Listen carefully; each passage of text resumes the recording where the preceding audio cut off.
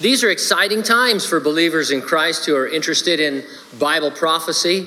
Many things that are suggested by the unfulfilled future prophecies seem to be trending in our world. We reserve a few minutes Sunday morning to discuss some of those things. We're always careful to use recognized, reliable sources for our news, things that you can check. We're not saying that the things we report are the fulfillment of prophecy, only that they're things you would expect if you read the Bible literally.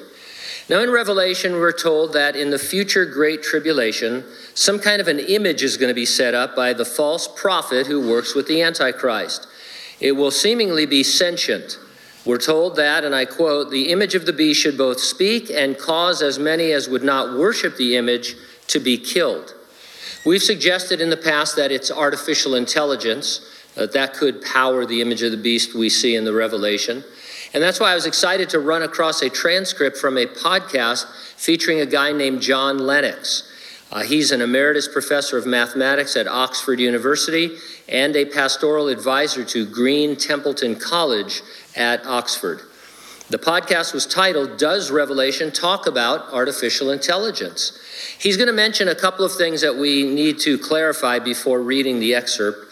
He's going to talk about artificial general intelligence, or AGI. He says it's a machine capable of understanding the world as well as any human being, and with the same capacity to learn how to carry out a huge range of tasks. And then he'll mention a gentleman by the name of Max Tegmark. He's a Swedish-American physicist, cosmologist, and machine learning researcher, and a professor at MIT. So the article goes like this. In Revelation 13, we read about an animal or a beast, and it's clearly talking about a world authority or a leader. And we read that it commands a construction of an image that is an image of another animal or human, and it gives breath to this.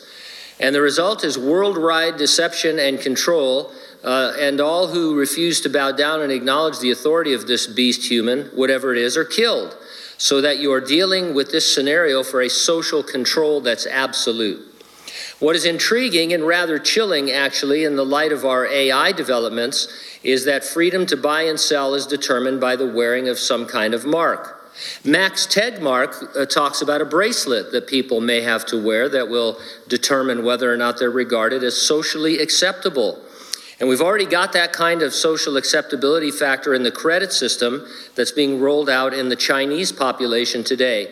So it's relatively easy to see how this kind of thing could come about. You've got something that appears to give breath to another creature, to an image actually, which is presumably a material thing. And it's so effective that it causes the whole earth to worship it, which is a fascinating concept. Is it a partial realization of AGI? We don't know, but we do know, looking back in history, that at every stage, human beings have set up images and bowed down to worship them. And what technology will produce one day is probably beyond our wildest dreams. For that reason, I take this scenario seriously.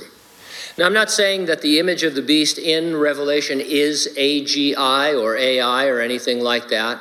It's just fascinating that you can see how it could be in a way that you couldn't maybe 10 years ago.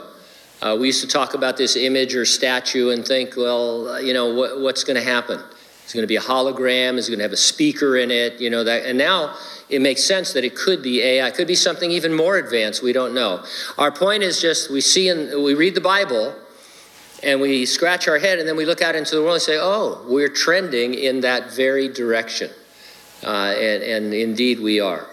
Now, we believe the resurrection and the rapture of the church is an imminent event. It could happen at any moment. Nothing needs to happen before it can happen.